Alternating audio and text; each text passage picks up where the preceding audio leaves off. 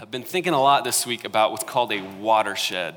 So if you don't know what a watershed is, it really simply, it's a ridge of land that separates waters that flow to different areas. So on the smallest level, if you think about a tent, if you ever go camping and it's raining, the tip of the tent is the watershed. So on one side it goes, the water falls on one side. On the other side, the water falls to the other side. On a bigger scale, this is the Great Continental Divide of the U.S., so the Rocky Mountains. So if you take a road trip towards LA and you just you're trucking it, the 50-hour drive, and you approach the Rockies, everything to that point, water is flowing like towards the Mississippi River. It's flowing east. That's kind of what happens. All the rivers, all the tributaries, all that. And the minute you cross the Rockies, everything switches. So it's the watershed moment where water sheds in a different way. These moments are not just found in geography, they're also found in history. If you think about the printing press, this is a watershed moment for humanity. It's like approaching the printing press, everything kind of operated in an agricultural mindset. It was very just different. And then you get the printing press and the spread of knowledge begins to happen. Learning for the masses begins to take place. And then we kind of move into a knowledge-based society. It's a watershed moment for humanity. If you like movies, anybody like movies? Raise of hands, who likes movies? Everybody likes movies. Come on, guys. Everyone likes movies. Anyone seen Jurassic World yet? Okay, amazing movie. Think back to the first one, Jurassic Park. The first, the second two were just terrible, just trash. But the first one is a watershed moment in film. And the reason is because the makers of that movie pushed the limits of CGI in ways they had never done it before. Like people did not understand why these dinosaurs looked so real in 1993. And this was a moment, if you kind of look at the trajectory of movies up until that point, it was all people weren't really taking risks. You get to this moment and everything changes. All the movies afterwards are like, we got to do bigger, we got to do better. And now it's like Jurassic World. I think that's a real place. I saw the movie yesterday, not sure. Pretty sure if we go to Costa Rica, it's there because it looks that real. So, that's what's happened. It's a watershed moment. Everything's different afterwards. We have these moments in our lives too, like in you and I's lives.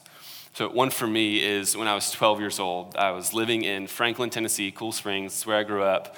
And my family moves to Decatur, Alabama. So huge upgrade. Not really. I love Decatur. Let me be real, I love Decatur. But Cool Springs, come on, it's awesome. everything is in Franklin, But so we moved to Decatur, Alabama. And immediately I kind of have to develop this sense of independence and a sense to kind of keep busy with what I do because I'm not socializing quite as much. It's an easy way to say I didn't have friends. But I kind of developed this sense of keeping busy and working because I didn't really have a lot to do. And that's shaped who I am even today. It's a watershed moment for my life. Everything was different kind of after that moment. We all have these moments, right? So take a moment, just think, what's a watershed moment in my life where kind of leading up to it, everything was one way, and then afterwards, everything was different. What is it for you? Think right now. Picture it in your head. So we all have these moments, right? Maybe it's a significant life event or a move or a school thing or a job. We all have these moments. Today, we get to the watershed moment in the story of Jesus. And we get to the watershed moment in the story that Mark is telling about Jesus, and their moment is here. We've been in the book of Mark for 8, 9 years now, if you've been with us. So even before Ethos started, I think we were doing a Bible study in Mark. We just kept it going. No, we've been in Mark since January, right? So we've been just trucking through, and we're finally to Mark 8, right? We're halfway through, and this is the watershed moment of the story. That's why I love going through books of the Bible like this. We get to really see how it shapes up. And today we're looking at the watershed moment in the story. So ever since the disciples left their nets at the fishing docks, they left their nets at the fishing boats, and ever since they left the tax booths, this question has been building up. Who is Jesus? What is the identity of Jesus? Every time he performed a miracle, every time he gave them insight into a teaching, every time he just spoke or did something with authority, it made this question more pressing. We get to chapter 4, if you remember this. Jesus is on a boat. They're going across the Sea of Galilee, and he's asleep in the middle of a storm. And the disciples wake him up, and they're like, hey, Jesus, can you do something about the storm? And he's like, actually, yes. chill out. And the storm like stills. Like the storm listens to Jesus. And the disciples are quoted as saying, who is this that even the storm listens to him? Like, how would you like to have that power, right? Like you're having a dinner party and it's like 95 and 300% humidity and you're like, not really what I was thinking. Let's go 75 and a cool breeze. Like that would be a sweet thing to be able to do, right? Like obviously Jesus is different than us because we can't do that.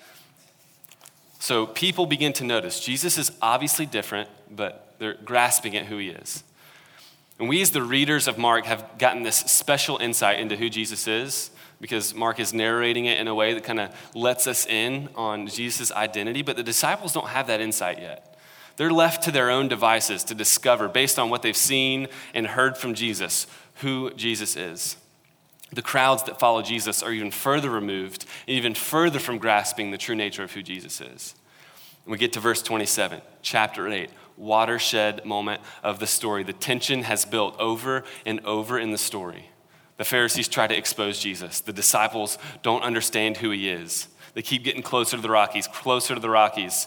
And this is the moment where the identity of Jesus is explicitly affirmed for the disciples and for you and I. And the story sets off downhill from this point forward to the fulfillment of Jesus' mission on the cross. So here's where we're going tonight, just kind of in the text. Jesus is going to ask a couple of questions. And whenever Jesus asks questions, it's important to pay attention because he knows the answer, right? So Jesus knows the answer to these questions, so he's obviously not asking to get information. So when Jesus asks questions, it's usually to teach something. It's to make a point or for someone to have a revelation. So we want to ask the question, what does Jesus want the revelation to be for the disciples? And what does he want the revelation to be for us? And he's going to ask some questions to get us there. And the revelations are going to be kind of in two different buckets. One, Jesus as a person, and one, Jesus' plan. So 2 buckets of revelation. Just trademark that phrase. That was great. Buckets of revelation, that's where we're going. Person and plan of Jesus. So let's jump into the text and we'll get to our points. Here we go. Verse 27 in chapter 8. I'm reading out of the ESV, so it might be a few different words if you're using one of our Bibles. It says, and Jesus went on with his disciples to the villages of Caesarea Philippi. And on the way he asked his disciples, who do people say that I am? And they told him, John the Baptist, and others say Elijah, and others one of the prophets. He asked them, but who do you say that I am? Peter answered him, you are the Christ. And he strictly charged them to tell no one about him. Verse 31, and he began to teach them that the Son of Man must suffer many things and be rejected by the elders and the chief priests and the scribes and be killed, and after 3 days rise again. And he said this plainly. And Peter took him aside and began to rebuke him.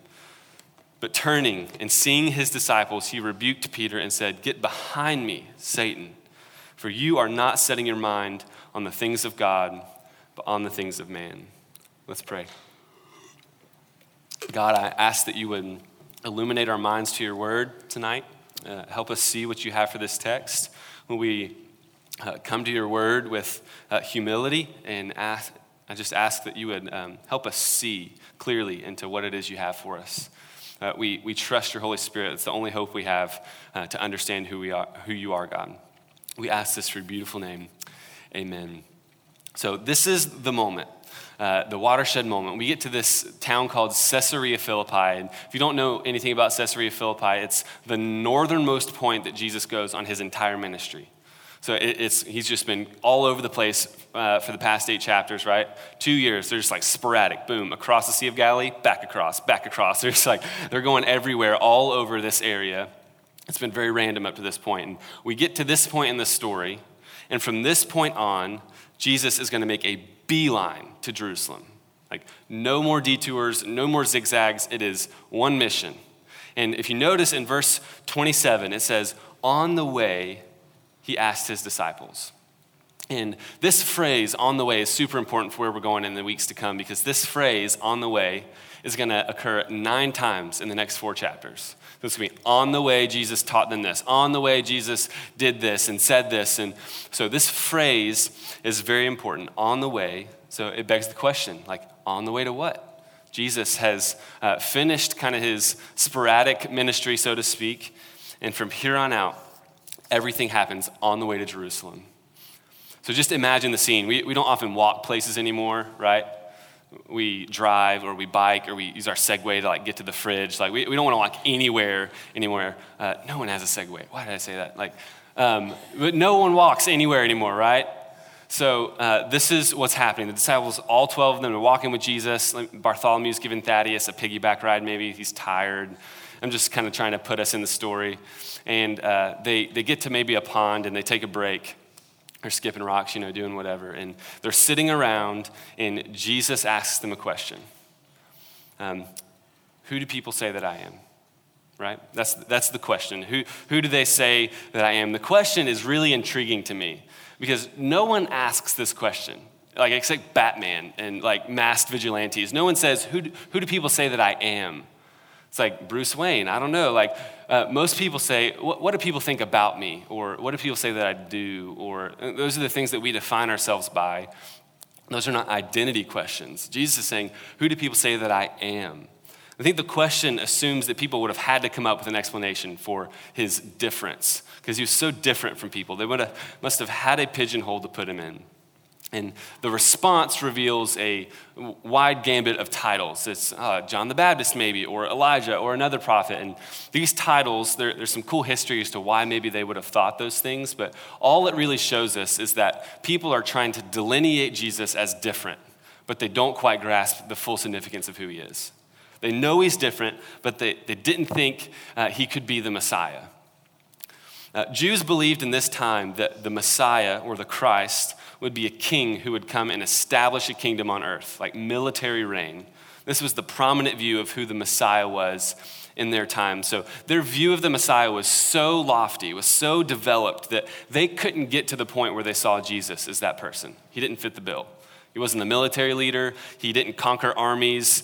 He didn't look like a king. He didn't act like a king. So obviously he's got to be Elijah or John the Baptist or some other prophet. And Jesus, knowing this, begins to press a little further. Have you ever had one of these moments when someone asks you a tough question and then they begin to press further and you're like, whoa, wasn't ready for that? So maybe somebody say, hey, Larkin, what do you think about, the civil marriage union legislating it in the United States? And it's like, wow, I don't know. Or what do you think about this issue? And the temptation for me is to kind of dodge it by citing multiple opinions. Have you ever done this before? So I'm like, well, this politician says this about this, and I think that's really valuable. But, on the other hand, there's this other guy who has this really valuable perspective, and I think that's really important to remember as well. And I totally dodged the question by citing multiple people. It's just cowardly on my part. Have you ever done this? And somebody might press me further and say, what do you think? It's like, wow, got to get off the fence and have some courage here to stand up maybe for what I believe. And I think that's what Jesus is doing here. He's forcing them to separate themselves from the majority. He gets to the second question. Who do you say that I am? Who do you say that I am? This is a huge moment. We've been trucking towards the Rockies this whole time. It's a watershed moment. If you were with us last week, Jesus is going to heal a blind man kind of progressively in kind of two phases. And this is what's been happening to the disciples spiritually. Jesus' progressive power has been illuminating their eyes to the spiritual reality of who Jesus is.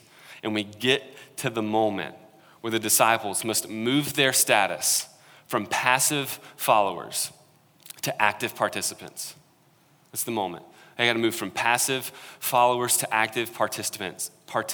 And all of us at some point have to make this decision. Will we just observe Jesus and follow Jesus passively, or will we actively participate in him, in his ministry?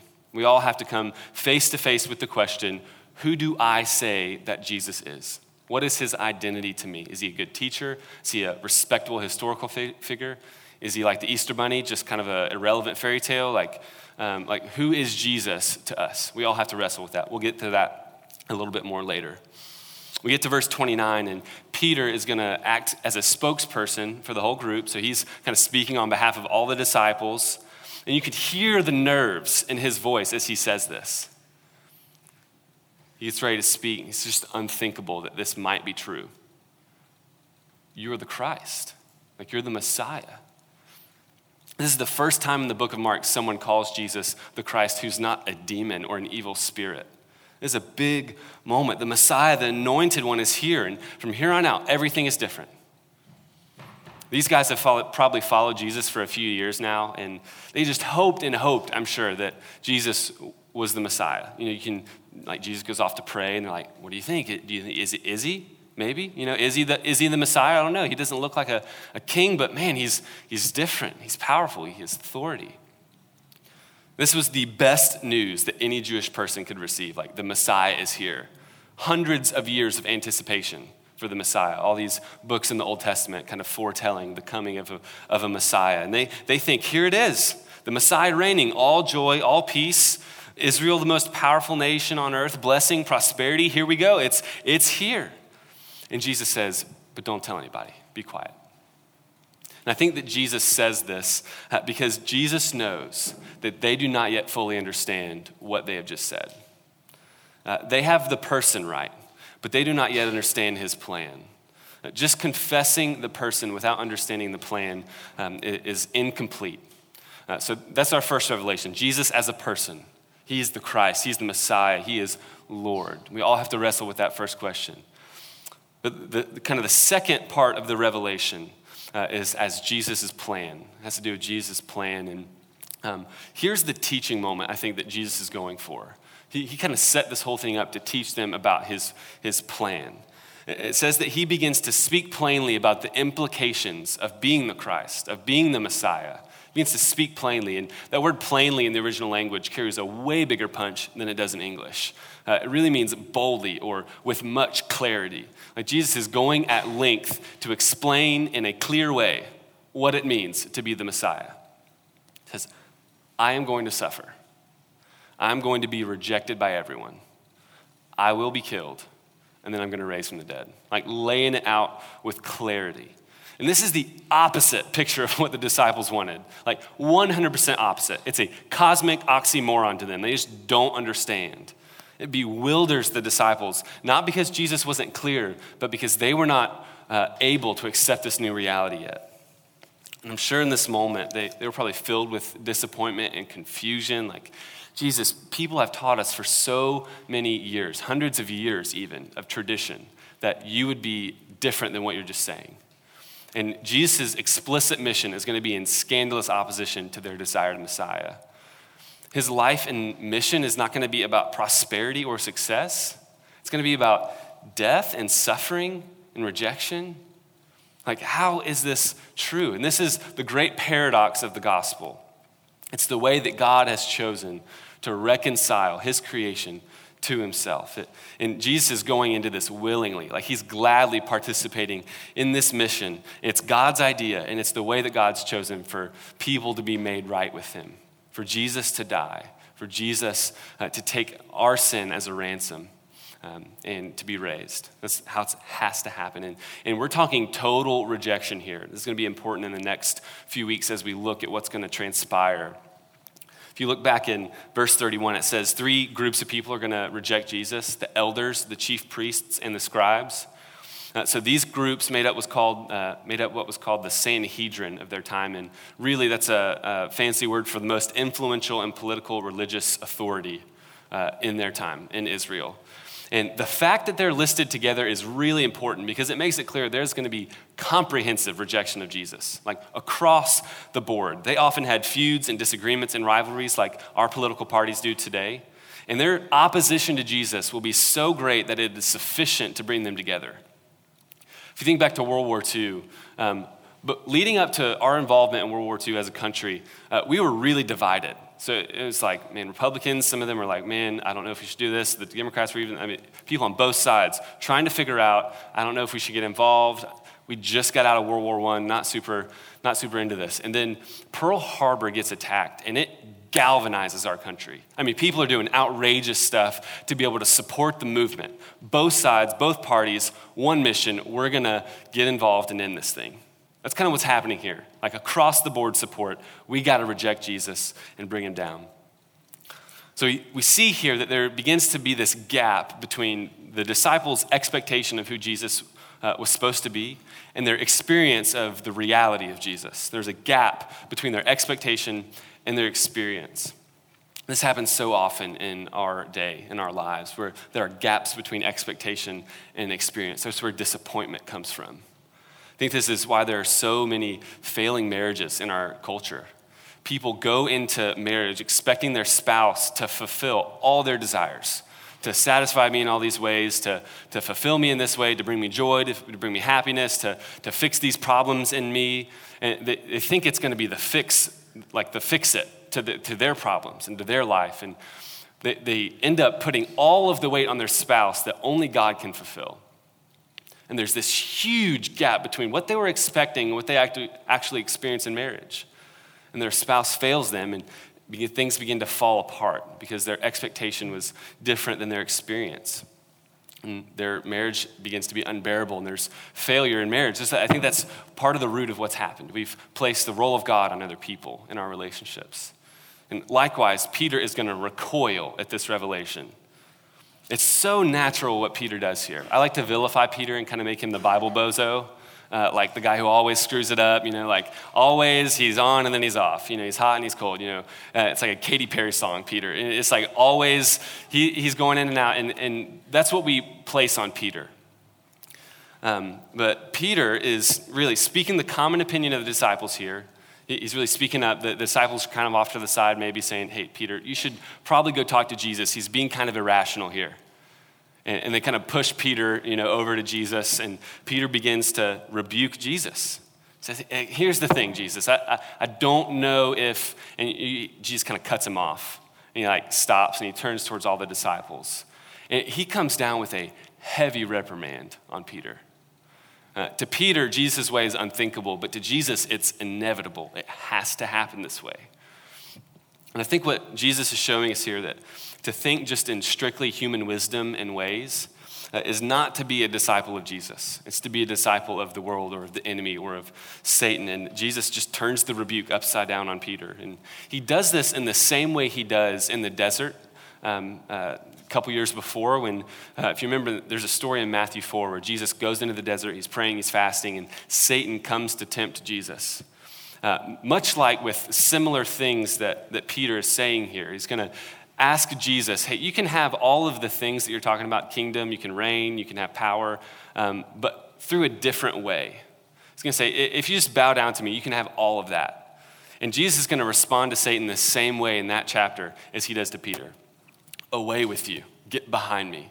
And Peter does not realize what he has opposed here. And I think the sharpness of Jesus' reprimand, at least to me, suggests that a near truth is often more dangerous than an obvious error.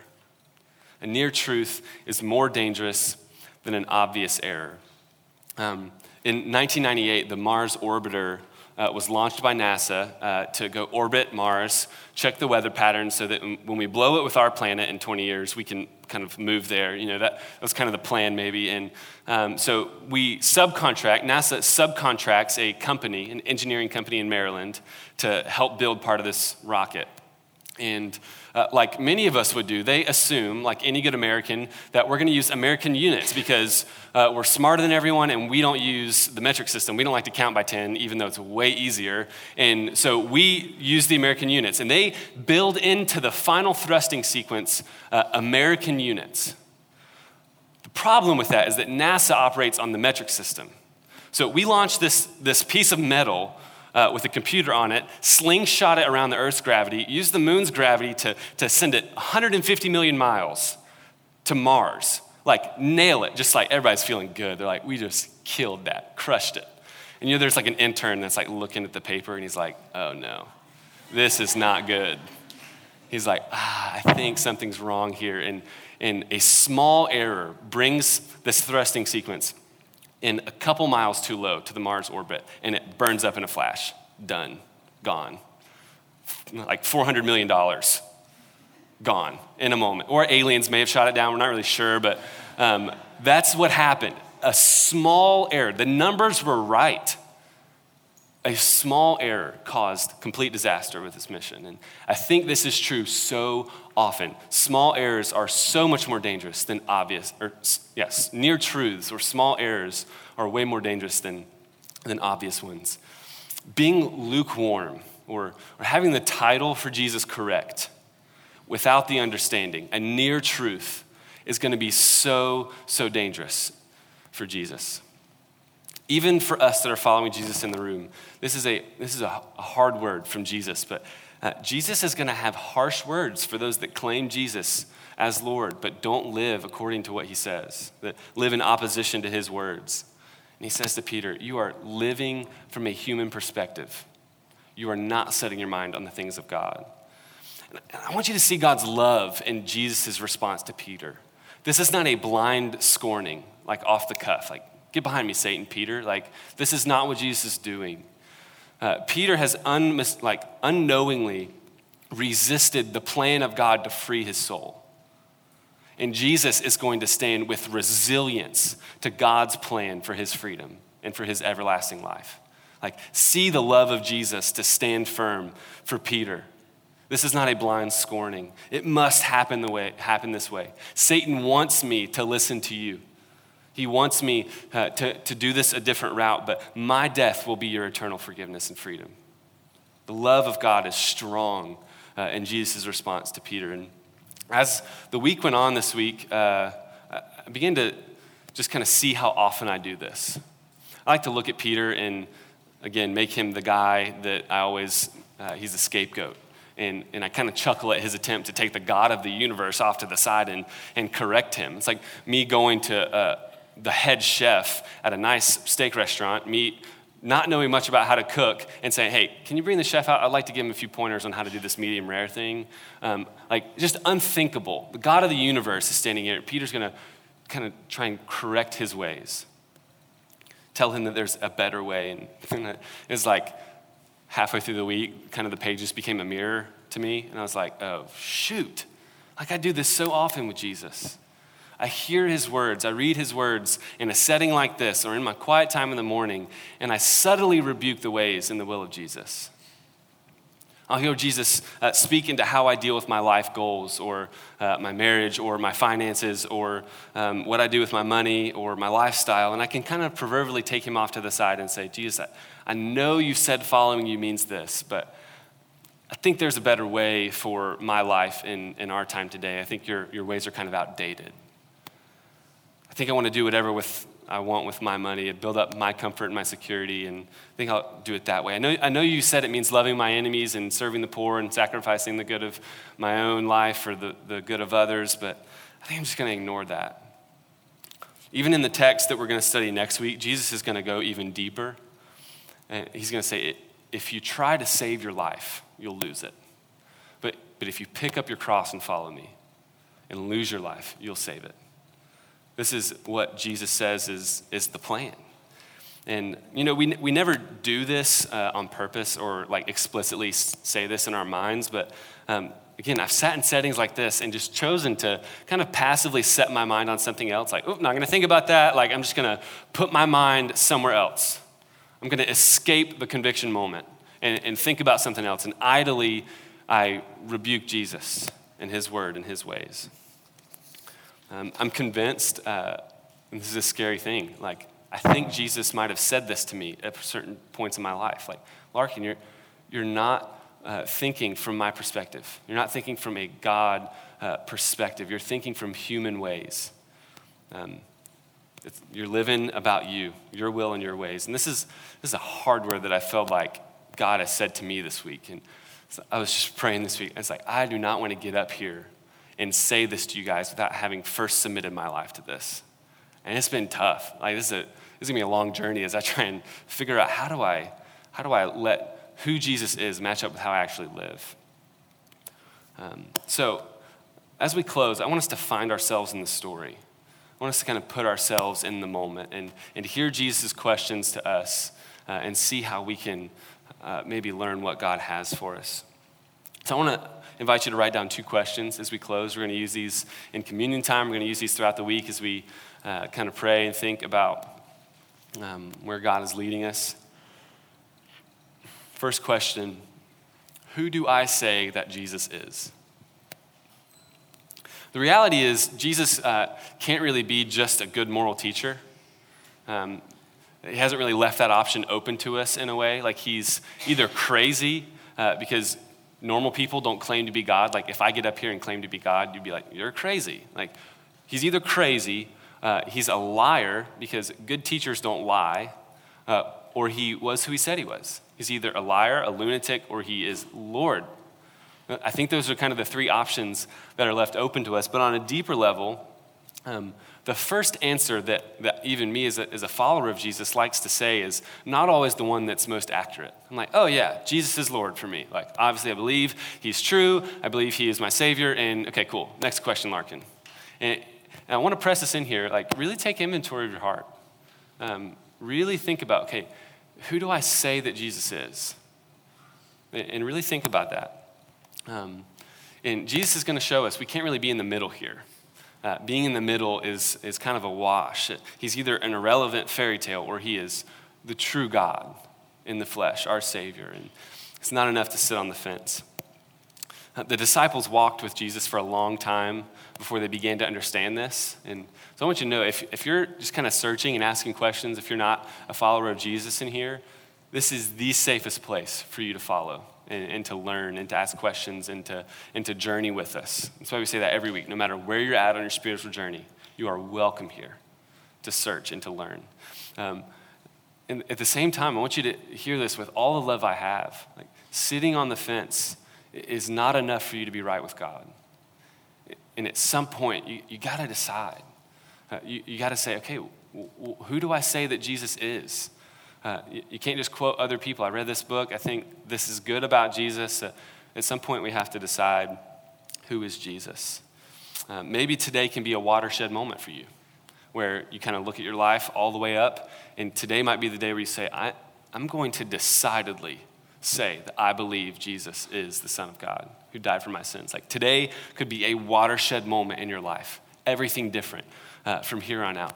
I hope that it is. I desperately hope that you can find the grace of God tonight. Second question for us tonight. First question was, who do I say that Jesus is? Second question is, how big is the gap between the person and the plan in my life? Between the person and the plan in my life. How big is the gap between the person and the plan in my life? In other words, where does your life accurately reflect who you claim Jesus to be? Where is there room to grow? Both sides. Where does your life really reflect the way you claim and confess Jesus to be in your life? And where is there room to grow? And it'll be all over the place for each of us individually in here. There are places where I feel like I'm really trying to submit my life to Jesus, and there are places where there's a huge gap between my confession of Jesus and my following of Jesus. There are some of us in here, some of you guys in here, that are just killing it. Like you say, like, God, you have the authority in my life. Jesus, I believe you are the Lord, and you're just giving it your all to really make sure there's no gap there. That's why we have people in our church who sacrifice vacation time to go serve the poor in our city. There's people who have sold all their belongings. They're moving to Seattle a couple weeks ago to plant a church in Seattle. That's why so many of the people in our church sacrifice their afternoons and their nights and their weekends to partner with families in the city and underprivileged communities. There's so many of us that are really doing a great job in partnering with God in his plan. And I want you to think about that. Like, really spend a moment. Don't just jump to the areas we can grow. Like, praise God for the areas that he has grown in your heart. Like, where are you seeing growth? Where are you seeing the gap become smaller and more narrow? Where you're like, God, thank you. Like, you've really done a work in this area of my life. Praise God for those things and thank him, because the Holy Spirit is the only reason that has happened.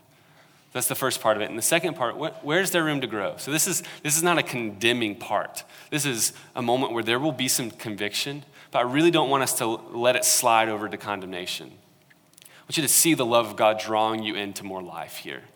Like, God is out for your joy, and he wants you to be as close to him as possible. And that's where joy and fullness of life is found. So where are there areas that we can kind of narrow the gap? Maybe it's with your finances or your relationships or how you deal with your sexuality, or there's a ton of different areas in our lives where we might think, okay, my way is better, I think, I'm going to listen to you, Jesus, but I'm not going to follow you. And I really want us to kind of take inventory here and say, okay, God, where is the gap? Where can the gap be shortened or narrowed a little bit? Really, let's have the courage. Like, God is out for your joy. Let's have the courage to ask this question. As like, I'm trying to do this. Let's all do this. Where can we do this?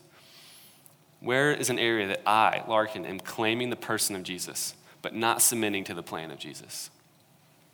Will we have the courage to follow Jesus' ways? I think if we do, there will be a lot of watershed moments over and over again where we will choose to do that, ask a hard question, listen to God, and our week will be different because of that moment, or our day will be different from that moment on. Our month, our year even could be different because we have chosen to continually have the courage to ask these questions and to kind of look at our own hearts with the help of the Holy Spirit. Let's pray.